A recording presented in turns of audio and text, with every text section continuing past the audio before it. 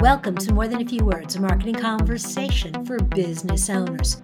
This is your host, Lorraine Ball, and today we're going to talk about direct mail. Now, I know you're thinking, Lorraine, we're living in a digital age, but I got news for you guys. Direct mail still works, and that's what we're going to talk about today. And to have that conversation, I have invited Travis Lee to drop by. He's an expert in getting direct mail delivered, opened, and read.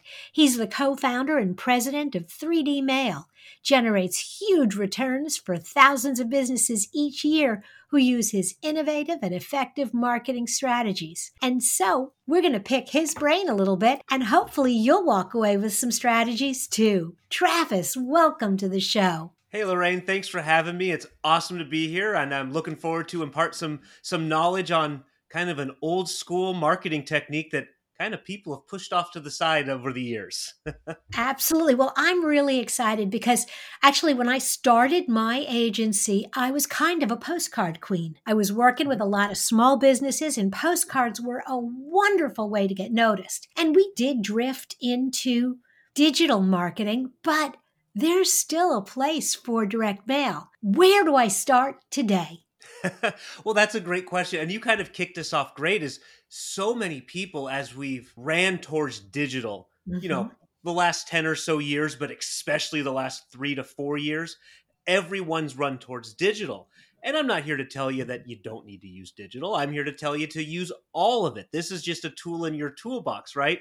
But as everyone has rushed towards digital, the price of everything has gone up, right? So literally the price of engagement, the price of a click, the price of everything has gone up, because everyone's ran over there. But like most things, when everyone runs one way, it might be a good idea to have another eye kind of turn back towards what's over here, right? And so when it comes to direct mail, while we may be living in this digital world where we're inundated with digital everything, the mailbox now has much less competition. There's less people in it. And I don't care if you're young or old, male or female, black or white, you still collect your mail every day, and you still go through it, and you still look for things that intrigue you. And still, it's still a great way to get in front of your ideal prospect or client or customer or whoever you serve. It really is true. There are days that I don't get any mail anymore because my bills are delivered electronically. We don't have a lot of publications anymore. And so, when something ends up in my inbox, I've got time to take a look. So I'm thinking about trying direct mail. What do I need to know? Well, the first thing you have to know when it comes to direct mail is everything starts with the mailing list. So if you don't have the right audience, you don't have a chance. And so what I like to say is if you have the perfect list, everything else can just be mediocre in terms of your message and your offer and all that kind of stuff. But if you have the perfect list, you get a lot more fudge factor. However, if you have a bad list, so I'll give you an example. If you have a bad list, you're not going to have success. And you could have the greatest copywriters, you could have the greatest business, you could have the greatest thing to offer. But if that list isn't there, it doesn't matter. So just a real quick example. Let's say I have a pool cleaning business. Well, I could have the best marketing message in the history of pool cleaning businesses, but if I send it to people who don't own pools, it's not going to matter one bit. And that's kind of an extreme example, but people kind of get roped into that. They don't think about the list. So list is number one.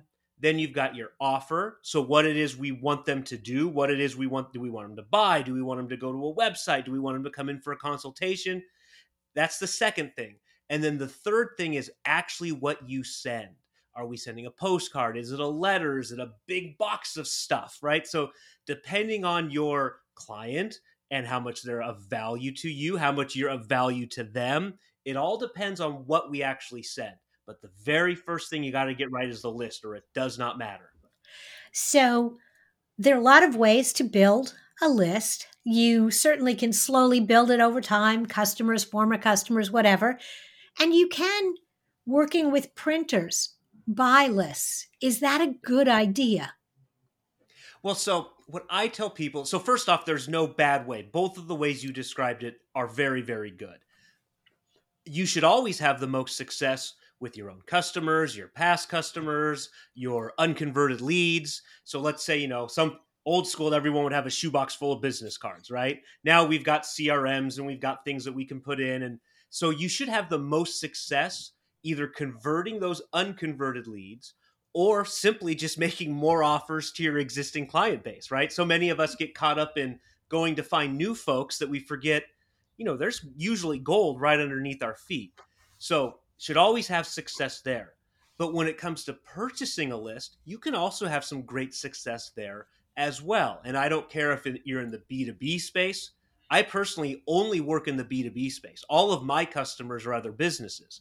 However, I'd probably say about 60 to 70% of our customers sell to consumers, right? Mhm. And so you can get a consumer list, you can get a business list. So to pick up an example of our pool, I can go get, in my service area, I can get a list of homes who have pools and I can market to them. I could go get a list of, now that's the B2C side. Let's say I also service condos that have pools or hotels that have pools or community centers that have pools. I can go get that exact same list. So you should always have the most success with your own list, but we still got to go and fish for more customers. And so working with a mail house, working with an agency, someone like myself, they can get you in touch and get you the right list. Okay, so there are good ways to collect a list. And now you said the second most important thing was the offer. Are there Correct. things I should keep in mind when I'm constructing my offer? Very good question. And yes, there absolutely are a couple things to keep in mind. First off is, what is the complexity of your business, right? What is it that you offer? So again, I'll use some real world examples. If you're a restaurant, well, we all need to eat. We all know what a restaurant is. We all know what a 2-for-1 coupon is. We all know what a birthday, right? So that postcard could go out and it could be 2-for-1 or kids eat free, something like that. Because we know what a restaurant is. Maybe a step farther up would maybe be a dentist. And so now that offer might need to be a little more. It might need to be come in for teeth whitening. It might be come in, you're new in the neighborhood. You need to get your x-rays. And so you've got to do a little bit more to it. Now let's take something on the complete opposite end. Those are two things as consumers we kind of understand. Let's say you sell a complicated computer system for, I don't know, pick your business. Let's use our pool business. So you've got some kind of scheduling CRM software system that keeps track of all of your trucks running around town. Well, to send a postcard that just says, hey, buy our $X100 a month software, it'll never work. So the offer, what are the intermediary steps along the way that they would need to take to purchase?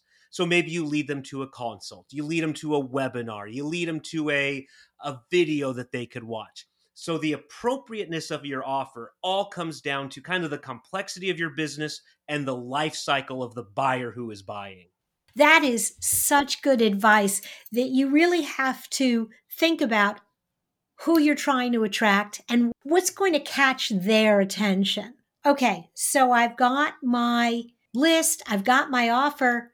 What do I send them?